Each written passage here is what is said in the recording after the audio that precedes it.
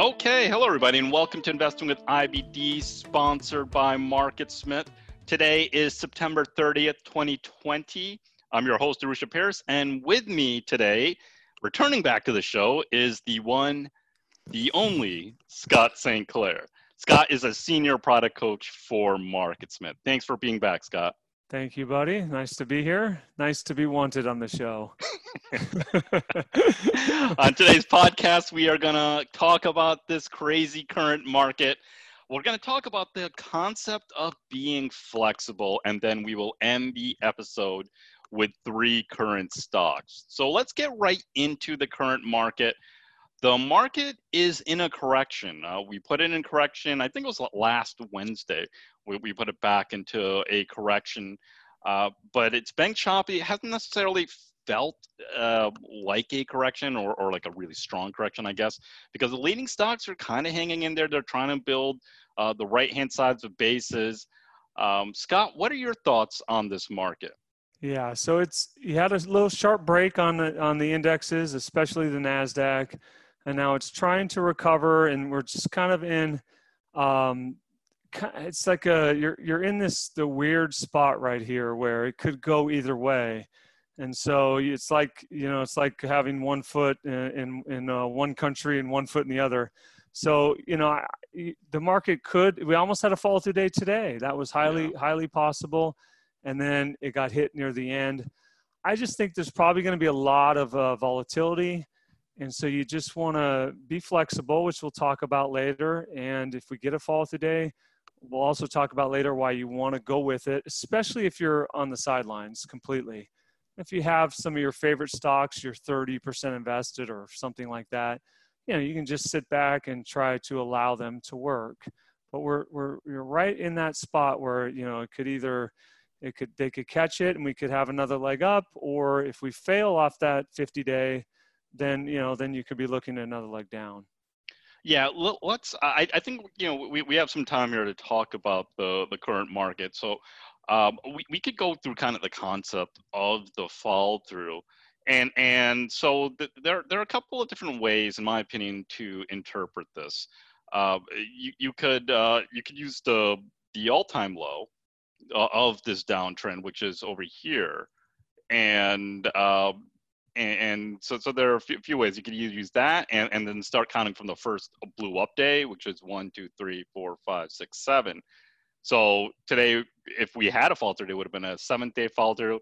Now I know the market team at IBD, they were looking at the day before as a pink rally day, and the concept that is the market sold off a lot during that day. It was looking really bad, and then it comes all the way back up and closes right at the top of the range. It's still a down day, but you had that kind of shakeout, and so you could use that as your first official count, and so that would be a day number 8.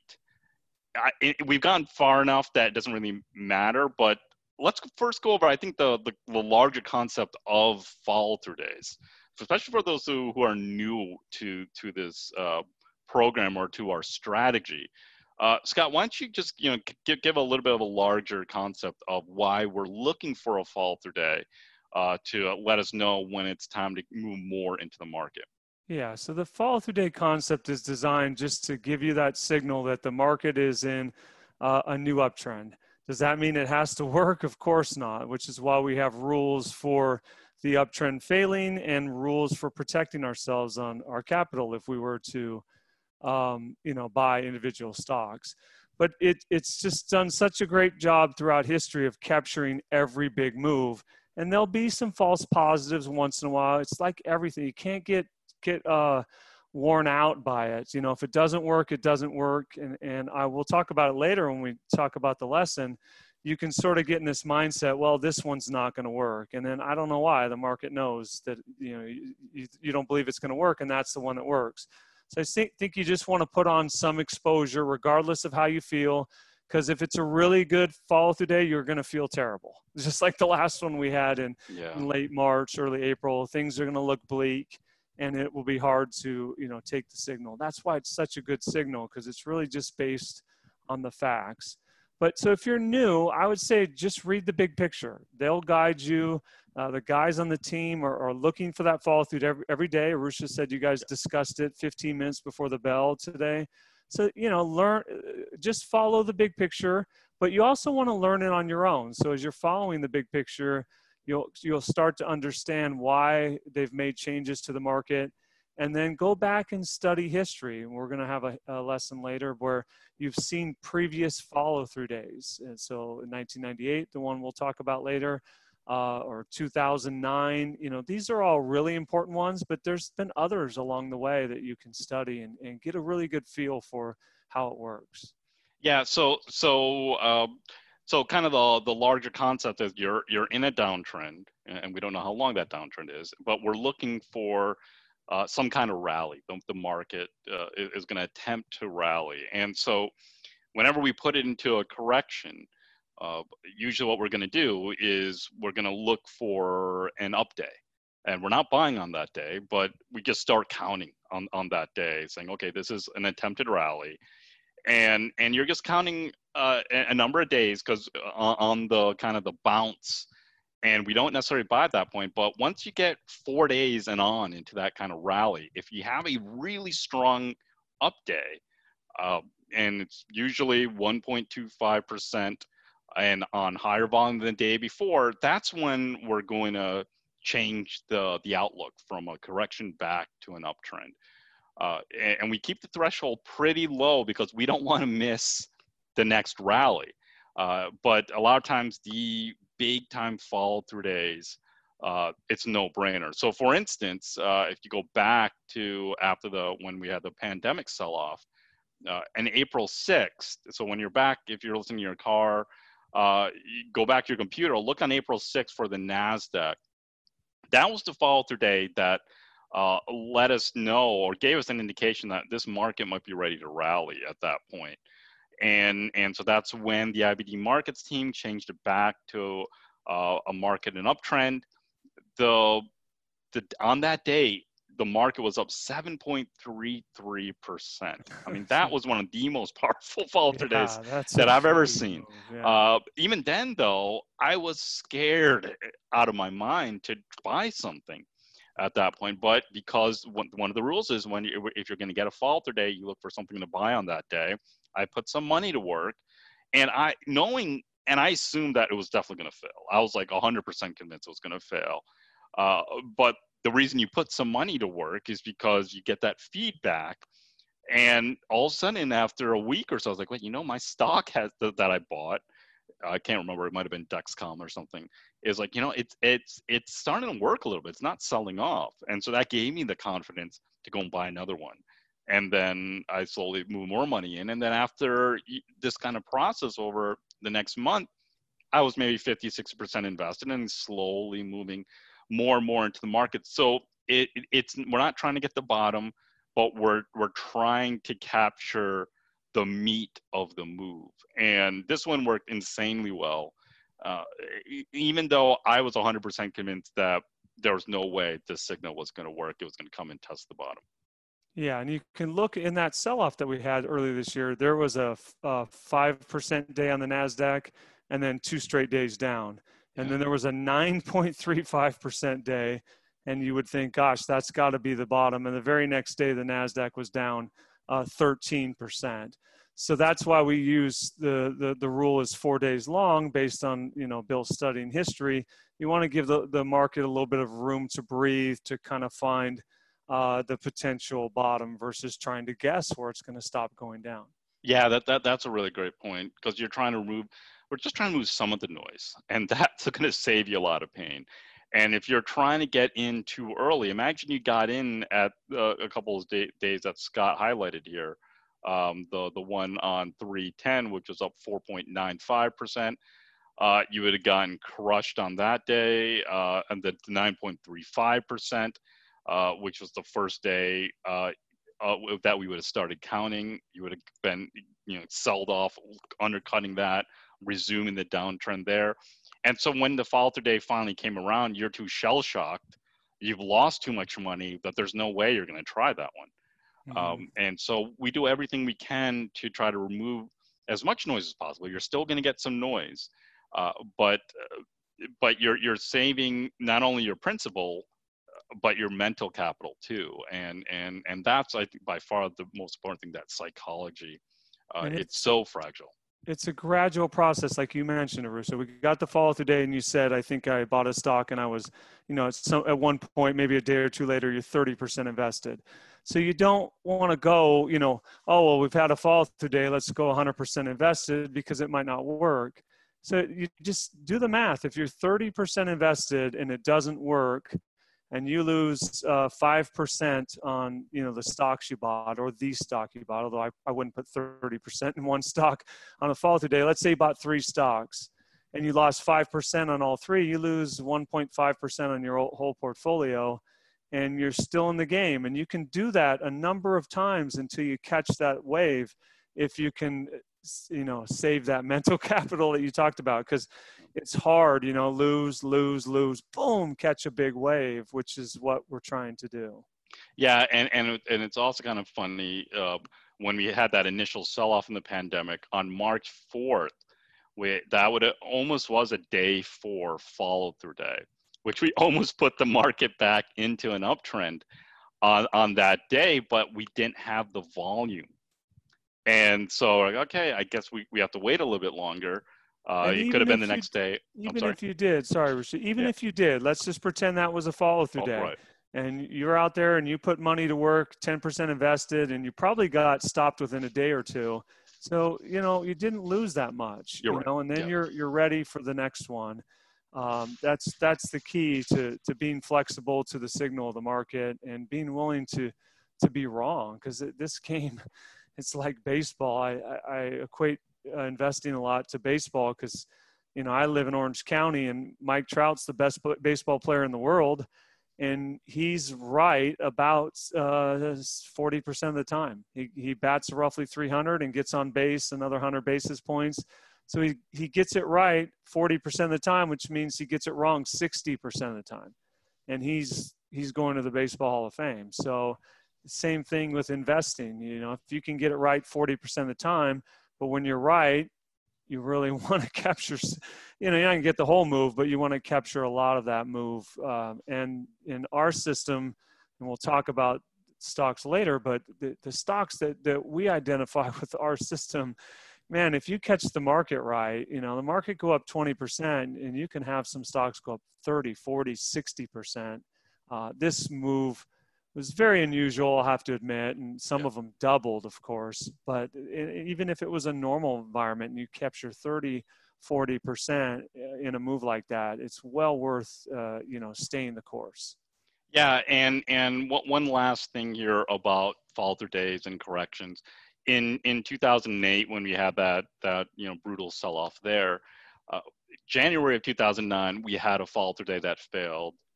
February 2009 had a follow-through day that failed, and then the March one actually worked, right? So you take every signal seriously, you put a little bit of money to work, and if you get stopped out, you're only getting stopped out, like Scott said, which is a small amount of money.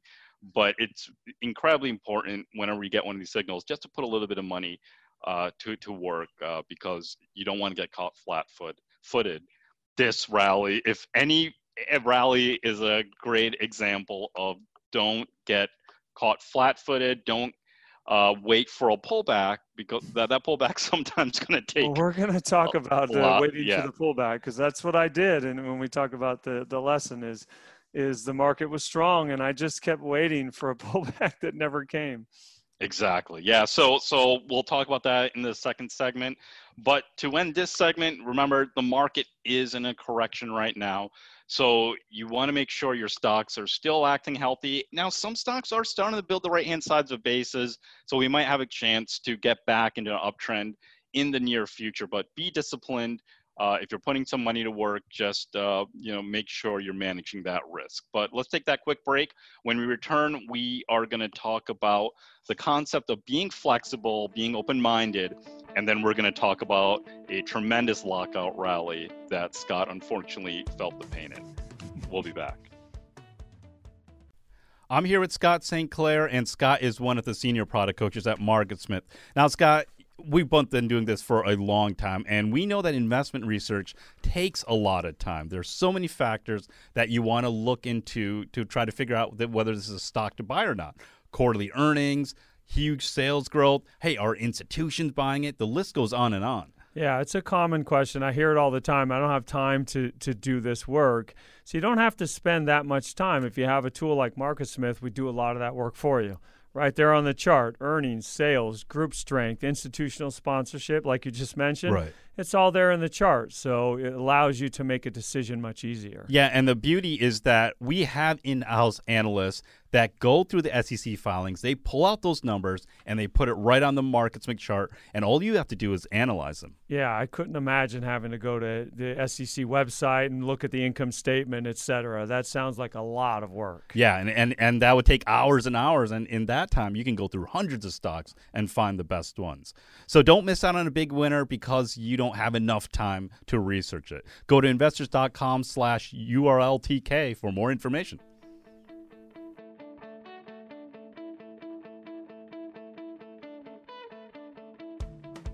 Scott St. Clair is our guest on Investing with IBD, sponsored by MarketSmith. Okay, Scott, let's get into the concept of being flexible. And you know what, Scott? I forgot to mention this in the first segment, but I am wearing, I don't know if we can see this. Let me look at the camera here. I'm wearing the original MarketSmith shirt. I mean, now you've been here for 10 years, right? I'm almost here for 11 I had years. one of those, and I went to look for it, and I must have given it to the Goodwill or something. I actually, for my shirt, I lost right when they gave it, that like right when we started working here, and I lost it for 10 and a half years, and I just found it a few months ago. I still have my MarketSmith sweatshirt, though, and so I used to wear that every day. I think that's still in the office. It's in the office. I think somebody has stolen it. I haven't been in the office in months. I don't know if the office is still there. Is it still there? Let's hope. Yeah.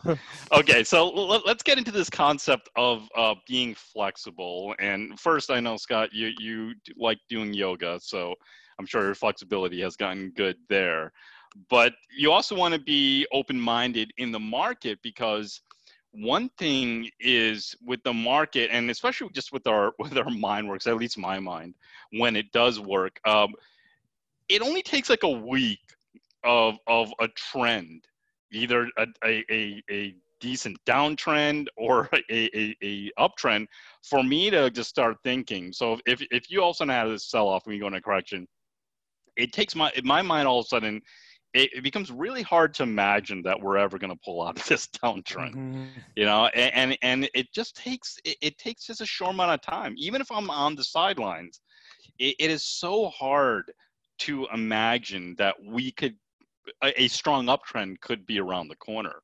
And so this concept of being flexible and having rules to slowly pull you in, and we were talking about that in the first segment, is so important, because for most people, I don't think the psychology is going to allow you to do that. That's why you kind of have rules to bring yourself back to it. Now, you have a really good story about 1998 on how you had to learn this lesson the hard way, right? Yeah, and it's very similar to this rally that we've had. You know, you called it the lockout rally. And we had a fall through day in, I think it was October 14th of 1998. And I imagine you'll pull that up. Yeah, so I'm going to pull up 1998 here on the MarketSmith chart, and I'll go to the end of 98 so we can see it. All right. Okay. So here's 1998. This is the NASDAQ. So we had a nasty sell-off, and then it tried to rally. And here's a great example. Somewhere in there, in that September period, there's a fall-through day that didn't work, and then it came back down. Yeah. And undercut. Yeah, and stocks were getting hit hard. And you have to remember, the market had made a big move. I started in the business in 1995. So we had a bear market in 1994, a very small mini one. But I hadn't seen pretty much nothing but up, you know, from 95 to this point. And even, you know, in 90, I can't remember the year it was. I believe it was in late 96 when Greenspan, you know, made the speech about irrational exuberance, right? Yep. So the market had made a big move then. And so you start to think, okay, finally, this is the bear market that, and you can see I'd rather be lucky than good. I literally opened my first account in March 95. Look at that. That's where I opened my first personal account. That's amazing. Not because I thought the market was going to go on this big run, but it was the first time I ever had any money. That's awesome. So I finally had some money saved, and I put it into the market, $3,000 that I had saved. And so I had pretty much just seen straight up, barring some, mini corrections along the way. Mm-hmm. So in 1998, I thought, well, this is a bear market. And so I kind of tuned out. And then you had a follow through day on October 14th. And like the previous, weeks before, I just thought, well, this one will fail, right? It's kind of like, does that ring a bell for early this year, right? Yeah. I just thought, well, this is going to fail. Yep. And so I didn't do anything. And then you could see it just kind of grinded higher and higher and higher.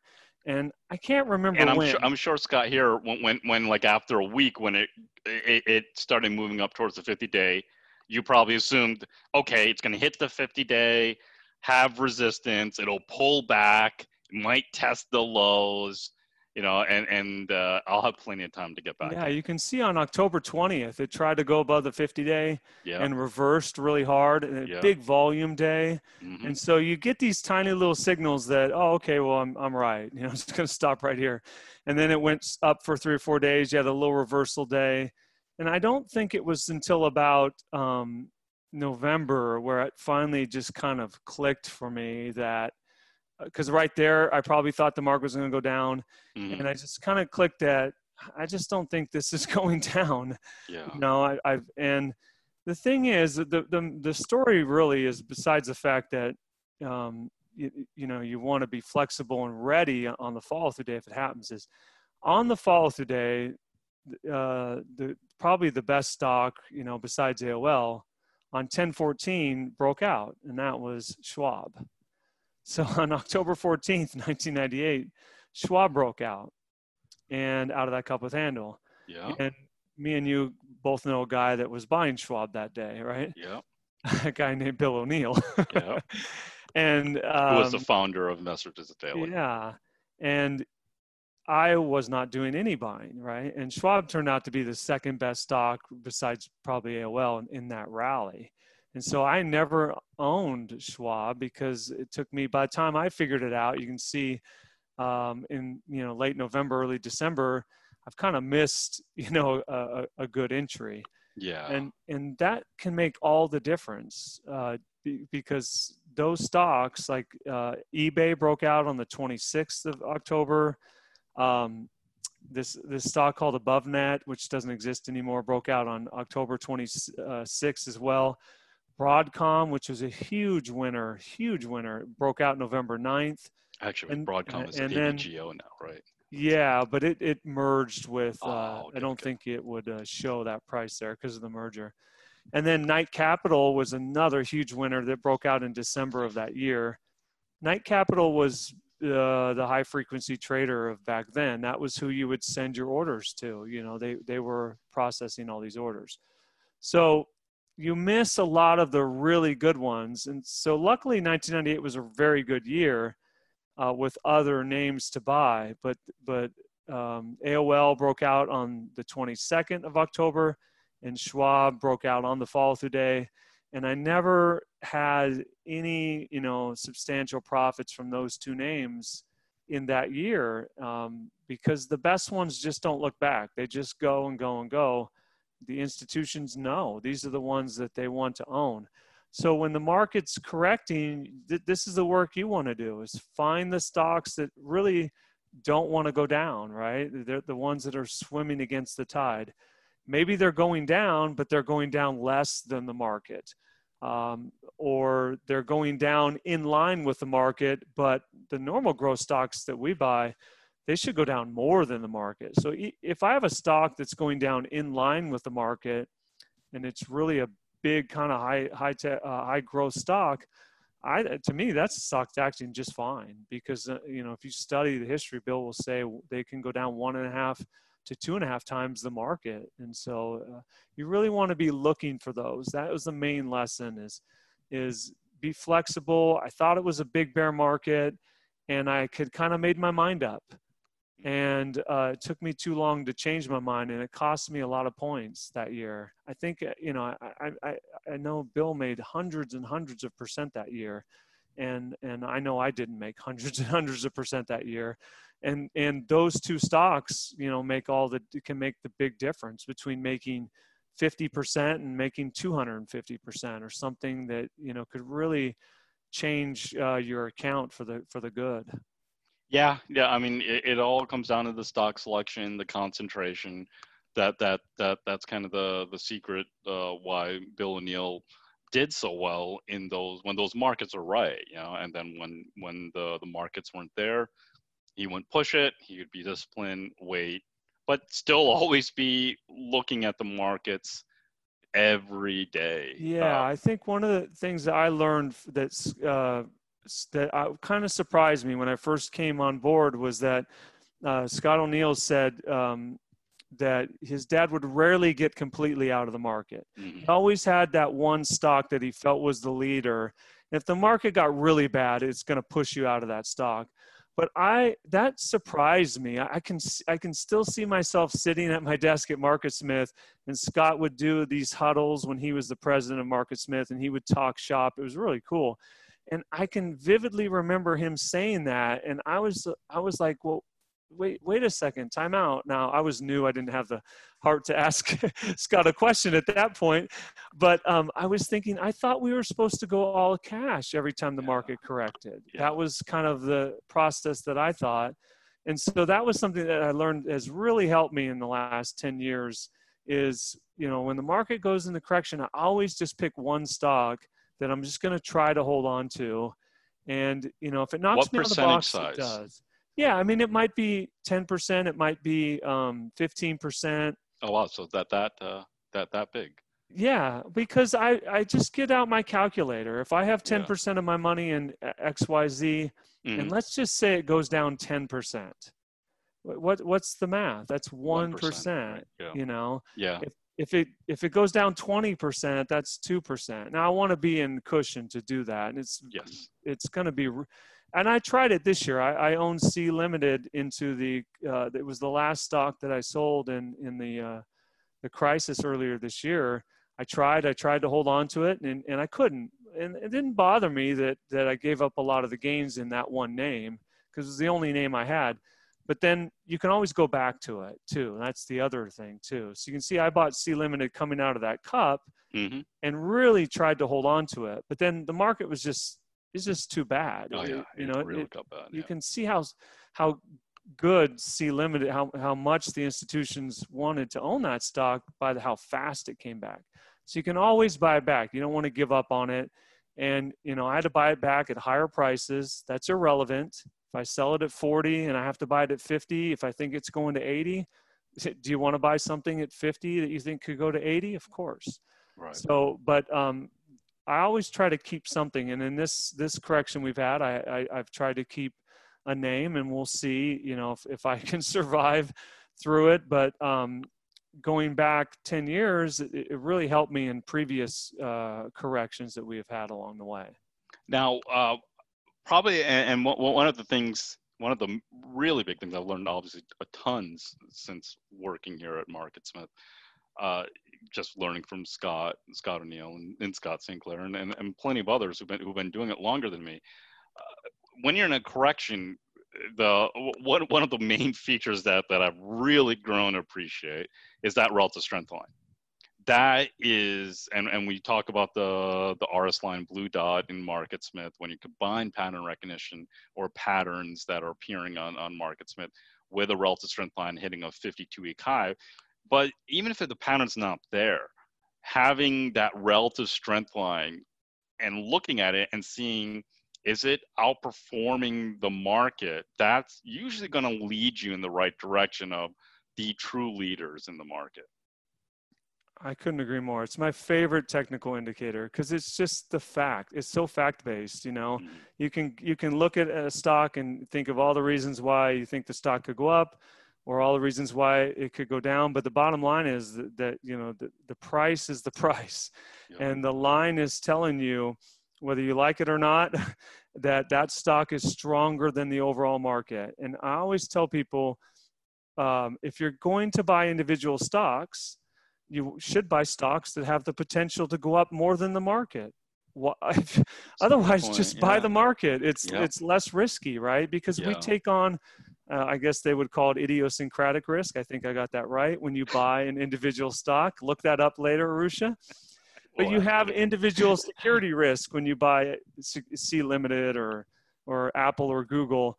So that's why we have the stop loss. But the reason we buy individual stocks is for the upside, is because if you get it right, you know, I don't know what the NASDAQ did in this move from C Limited went from 50 to 150. Mm-hmm. I know the NASDAQ didn't do that, you know, so. And, you know, you're not going to always find them. And somewhere along the way, you're going to get tripped up.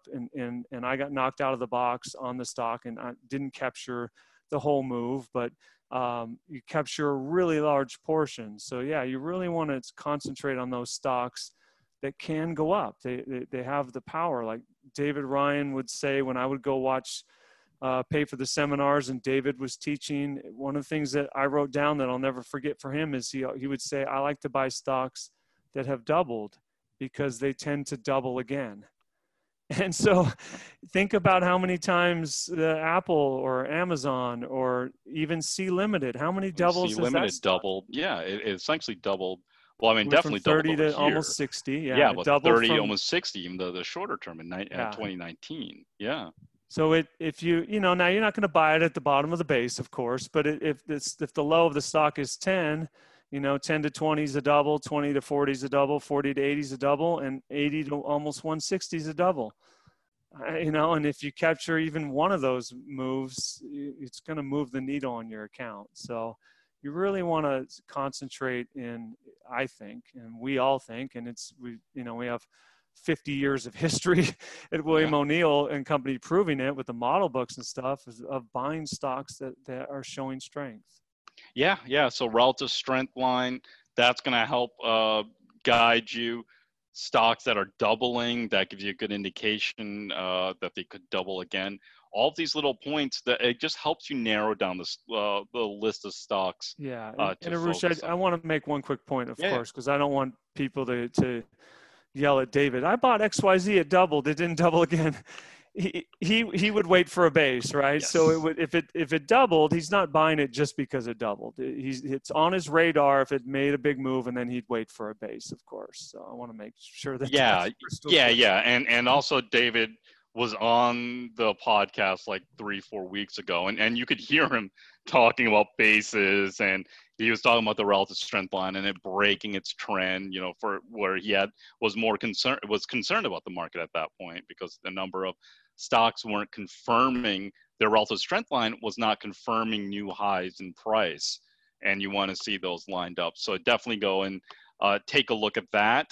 And so let's take a quick break here, but remember, be open-minded. That's one thing that we both learned even more and more ever since working at the firm. The markets can do anything, and you need to be open-minded. Let the price and volume action tell you what to do. Let the relative strength line lead you in the right direction to what stocks to focus on. And of course, you always want to manage your risk, but being open-minded and maintaining that psychology that these markets can turn, and there's always that potential opportunity when the markets line up and those leading stocks are breaking on a basis, that's always going to lead you in the right direction. So let's take a quick break. When we return, we will talk about a few stocks to keep on your radar. Stay tuned. MarketSmith will give you a huge edge in the stock market. Better stocks, bigger profits. MarketSmith is the top research platform for IBD. It's just the best tool for individual stock selection. Everything within MarketSmith is designed to bring those best stocks to the surface. It does a lot of the work for you of filtering down to the potential leaders. It's when you take the training wheels off and you're ready to invest on a more professional level. MarketSmith will help you take control of your investment life. If you want to get serious about investing, start your membership today. we are back with Scott St. Clair on Investing with IBD, sponsored by MarketSmith. Okay, Scott, let's get into a few stocks that are hanging in there in this market and potentially could be building bases. The first stock is JD and JD.com, ticker symbol JD. And let me pull up so we can look at the chart here. And so I pulled it up on a weekly chart. And what do you like about this stock? So it doesn't really want to go down, right? So the NASDAQ has gone down. I don't know where we sit now, but I think from high to low went down about 14% or something like that. And, you know, JD's a high octane stock, and it's only down 10% off its high, right? And, and what we just talked about previously, its relative strength line is very close. It's not quite at 52-week highs, but it's very close. And so relative to the market, this stock is as high as it's ever been. I mean, price-wise, it peaked at 86, but relative to the S&P, when you look at that line, it's practically at new highs. You also have the convergence of the 10-week line. So the 10-week line, to me, is the second best way to buy stocks. If you don't get a base, then, or if I miss a breakout on a base, I'm always looking for, okay, how can I somehow get into that name at or near the 10-week line? It's a little trickier, which is why I think it's the second best place, because sometimes it doesn't get to the 10-week. Sometimes it goes through and then comes back. It'll trick you like that. So, but you've got 3 weeks tight. You've got the 10-week line right there, and you've got the relative strength line almost at new highs. And then fundamentally, last quarter was really strong, up 52%, on revenues up 30%. And the proprietary rankings are very good. The EPS rating's 93, and the composite ratings is best in breed, 99.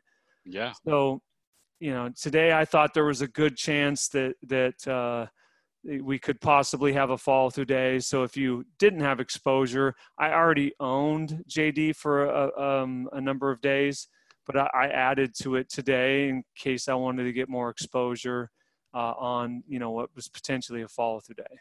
Yeah, I have some shares of JD too. I bought it actually out of this space here, and then when the market started getting in trouble, so that was around $60. So when the market started getting in trouble, that was one of the ones I caught. And then when it pulled back to the 10-week line, that's where, you know, and that's, you know, thanks to Charles and Charles Harris and a number of other guys, you know, I've learned slowly to get better at buying pullbacks, or at least trying pullbacks. I don't know if I'm getting better at it, but the 3 weeks tight, that is an interesting thing here. And so just very briefly, with the 3 weeks tight, what's happening there? We're looking on a weekly chart. And for 3 weeks, at least 3 weeks, it's closing almost exactly at the same price. And so that's a subtle sign of accumulation. Some larger fund is just slowly buying it up to a certain price. So both of us noticed that. So it was around 74.67. It was kind of the price. The week before was 74.50. It closed at. And the week before that was 74.18. So 74 was kind of that price, or keep buying it up to that point and we'll slowly build position. So when you see that, that can give you an indication that, you know, that there might be someone in there just slowly buying it. But yeah, I bought it last week a little bit, added to a little bit today because I thought it was going to be a fall through day like you thought. And we were both wrong. But yeah, it's not a huge position right now. But it's acting well. It's above the 50-day moving average. It's doing everything right. And I think the bigger thing is that it's acting normally, right? This is a normal pullback. And there's another concept that you want to get down and ask yourself, is the stock behaving normally or abnormally? And Scott, why don't you talk about that concept too? Well, I just think it's kind of the move up and then a gradual move down versus a move up and then a sharp move down would be abnormal. So that's, you know, when you have something that's, you know, not acting right, like if it's going down more than the market, or sometimes if I have stocks that are not participating with the market, that will bother me a little bit. Doesn't mean they have to go up every day, but you'll notice that, it could be that they just have kind of a ceiling on them. But this stock is respecting that 10-week line. It's kind of stair-stepping higher if you were to, on that weekly or daily process. And, unfortunately, they all just don't go straight up. That would be too easy. But the price action so far anyways has a kind of a natural ebb and flow, which is what the stocks I like to own. The stocks that are all over the board are really hard to own. Yeah, that's a good point. So it ran up like from 50 to 60 or 70, pulled back, found support off the 50-day moving average, went sideways. Then all of a sudden, he reported earnings, was able to merge out of that, run up a bunch. Now market pulls back, it's pulling back a little bit more. Still didn't even touch the 50-day, finding support there. On the volume side, though, the volume when it's coming in, it's not huge volume. So that normal pullback, like Scott said, it's not a sharp angle, and it's also not breaking key support areas. And in this case, the key support area is the 50-day moving average. It hasn't broken that in a long time, really since May or even April. So you want to always ask yourself that. That will help you stay into some of these stocks, or at least keep some of these stocks on the radar. So that's JD.com, one that's worth looking into and considering adding to your watch list. The second stock we wanted to talk about is PayPal. And PayPal is one of these newer, it's been around for a little while, but they're doing a lot of innovative stuff. Obviously, they have Venmo, and more people are using Venmo, and the cashless society continues. That trend continues to get bigger and bigger. Scott, what do you like about this one? Yeah, so I find if it's a product that I use, I can hold on to those stocks a little bit easier if they're working in my favor. So the PayPal, Venmo is like a verb, right? I'll Venmo you, right? Yes. And they do a great job. It's so easy. I Venmo my mom money when, and so just a quality business. So, we haven't talked much about that, but really, you should be fishing in the right stream with these quality businesses as well. And then you use the charts to try to time your entry. So if you had PayPal coming out of the cup, you either, maybe you got knocked out of the box when it broke the 10-week line. But what I really like is it broke the 10-week line 2 weeks ago. The volume was not that big. It was a little bit bigger than normal, but it wasn't like a big volume skyscraper. And then it overcame that the following week. Now, the volume wasn't quite there, but right now as we sit here, it's retaking that 10-week line. It could end up being like a cup. This is possibly a cup formation as well. But I want exposure. If this day was a fall through day, then I don't have that much exposure. So this was a name that I would go to if you don't have any exposure, because it's big, it's liquid. If the market goes up, it's going to go up. And, you can get out of this pretty easily. You don't have to worry. Well, let's hope not anyways, because I'm in it. Coming in one day and it's down, 12% or something like that. So, but yeah, it's acting really well, I think. And I like the fact that it shook out through that 10-week line and couldn't stay down, right? Because if you just read that chart, if you were to remove those two blue bars, you'd say, oh, PayPal, it should go down. It's breaking the 10-week. That's the end of the move. And so it should go lower. And it couldn't, not even for 1 week. And so I like stocks that don't want to go down, right? Like we talked about. No, that's really, really good points. I do own shares of this too. As it came up through the 50-day, I feel like, Scott, you're looking at my portfolio. I was going to say that's twice. We probably bought JD when you mentioned when you bought it. I was the same time I bought it.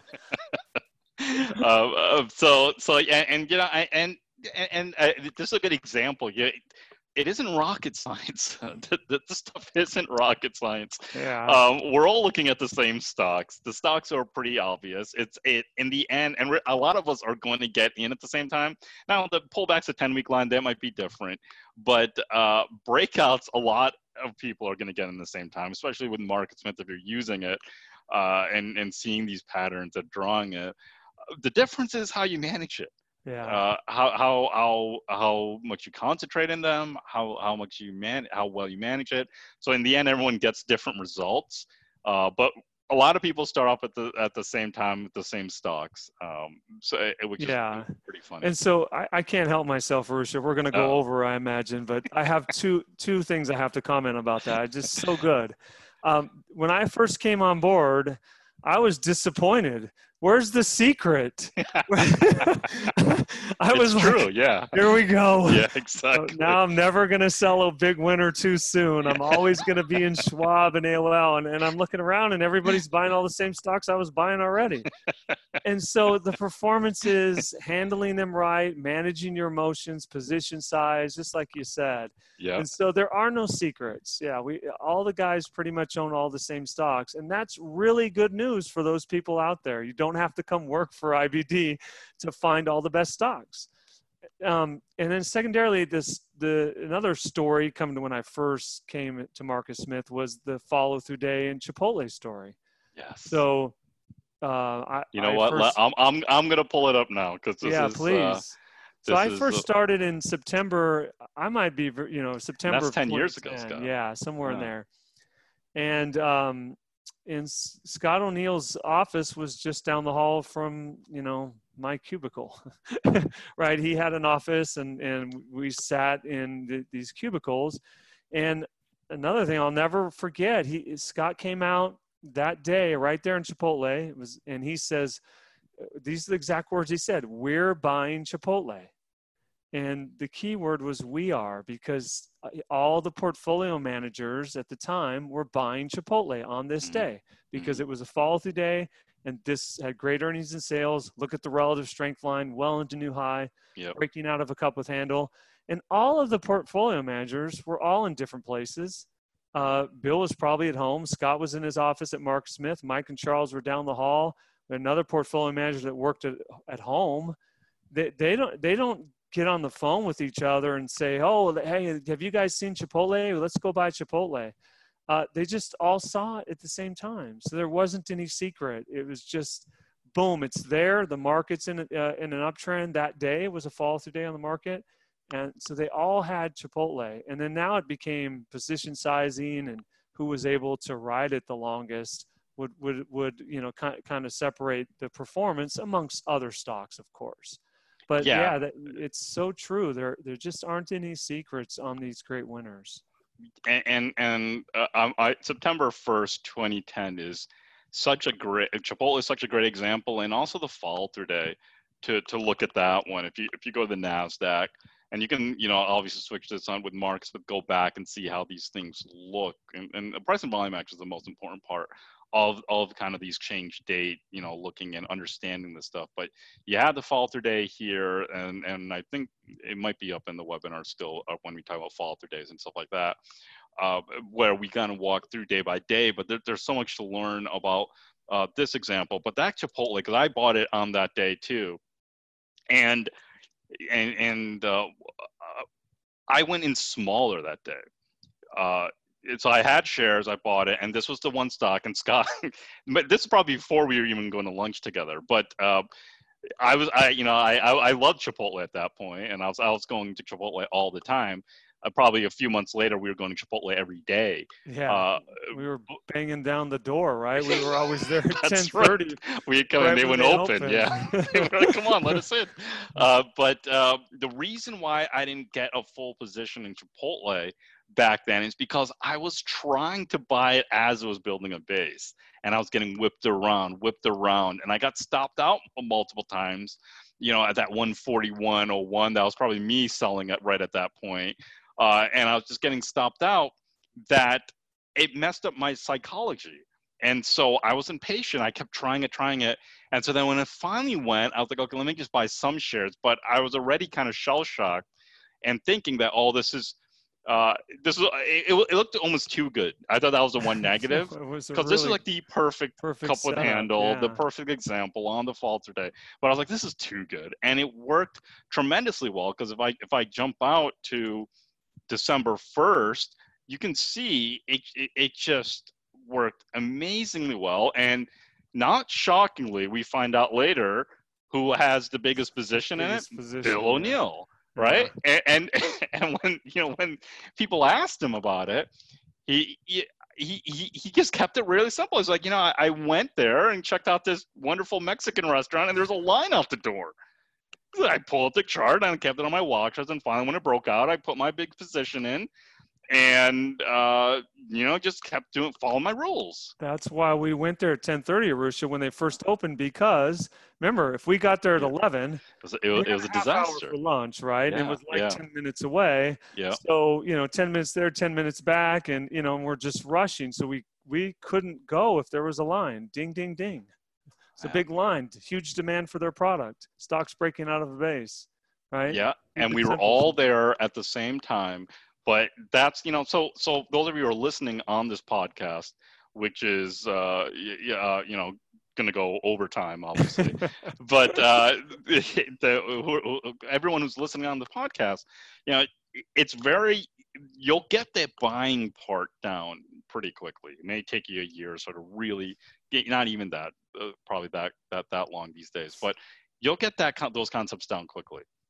The managing the position, concentrating, getting the right position size, and having the patience to let them work, that's kind of a lifetime kind of thing, because I'm getting slowly better at it, but still I screw it up. Yeah. I mean, I think it's Van Tharp, who's a psychologist on trading, says that everyone spends all their time on entries and none of their time on exits, right? And managing the position and exits is the most important part. Yeah, no, and so when everyone has time, go back, study those examples, then study how Chipotle acted afterwards, and look on the weekly chart. Bill always would look mainly on weekly charts. There's just so much to learn there of how these great stocks behave in great markets, when the markets come around, when these stocks break out, and then how they behave. They just keep crawling. There's just so much there, and you'll be that much better prepared the next time the markets come around, and then you see a great stock breaking out, and you'll be there, and you'll just keep getting better and better at handling those stocks. And so in the end, it really is just practice and just repetition over and over again, just like anything else. Mm-hmm. Let's go to one more stock. Do you want to skip the last one for brevity, or are we going to? No, we're already gone past the point of no return. So let's go to one more stock, and this is Snow. It's a new example, a new IPO. And Scott, what do you like about this? So it's very volatile, as you can see, and it's building this IPO base. But I'm watching this stock for just kind of what I would term animal spirits of the market, because this is a really hot IPO, priced at 120, practically opened at 300, and then it sold off.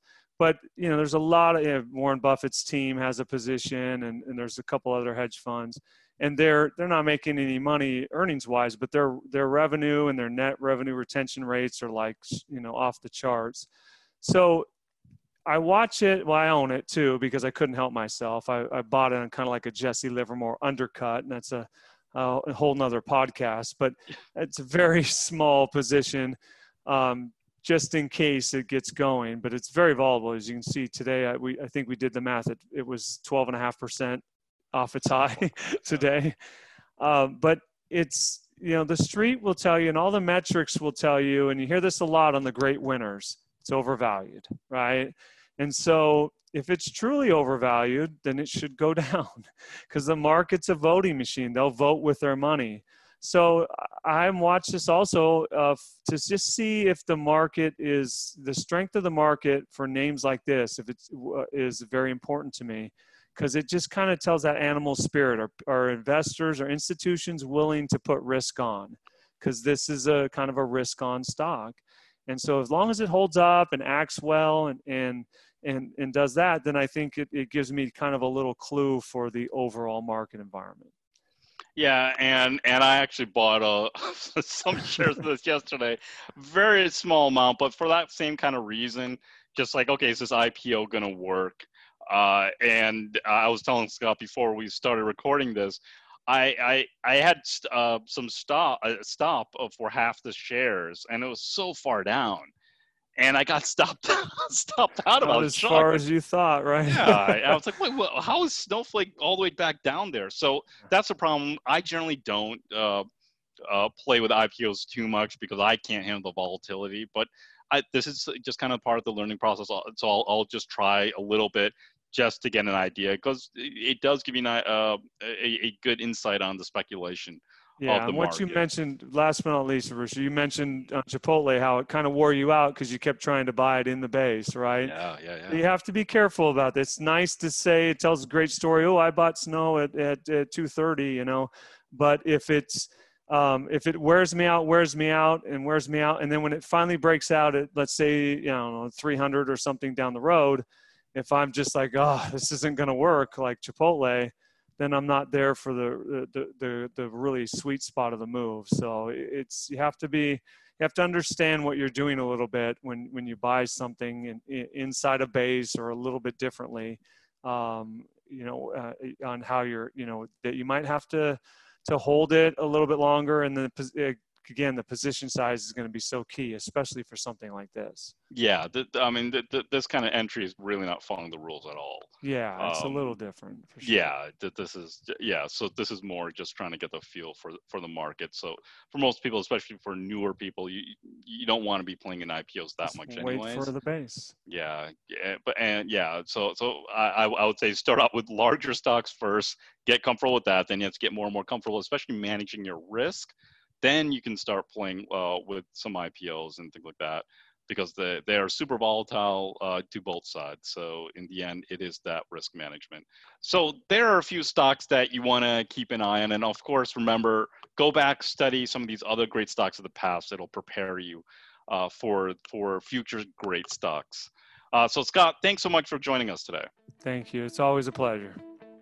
Next week, we will have Ross Haber on the show. Ross is the head trader of TraderLine.com and also a former portfolio manager for Bill O'Neill. So that's it for this week on Investing with IBD. I'm Arusha Paris, and thanks for listening. And for this week's notes and charts, make sure to go to investors.com/podcast, where you'll find details for each episode in the podcast episode section. And make sure to subscribe, rate, and review our podcast if you haven't already. We'd really appreciate it. You can also send us your questions and comments to investingpodcast@investors.com. We would love to hear from you and may use your comments on an upcoming episode. This podcast is for informational and educational purposes only, and nothing should be construed as a recommendation to buy, hold, or sell any securities. Make sure to consider consulting with your financial advisor before making any investment decisions.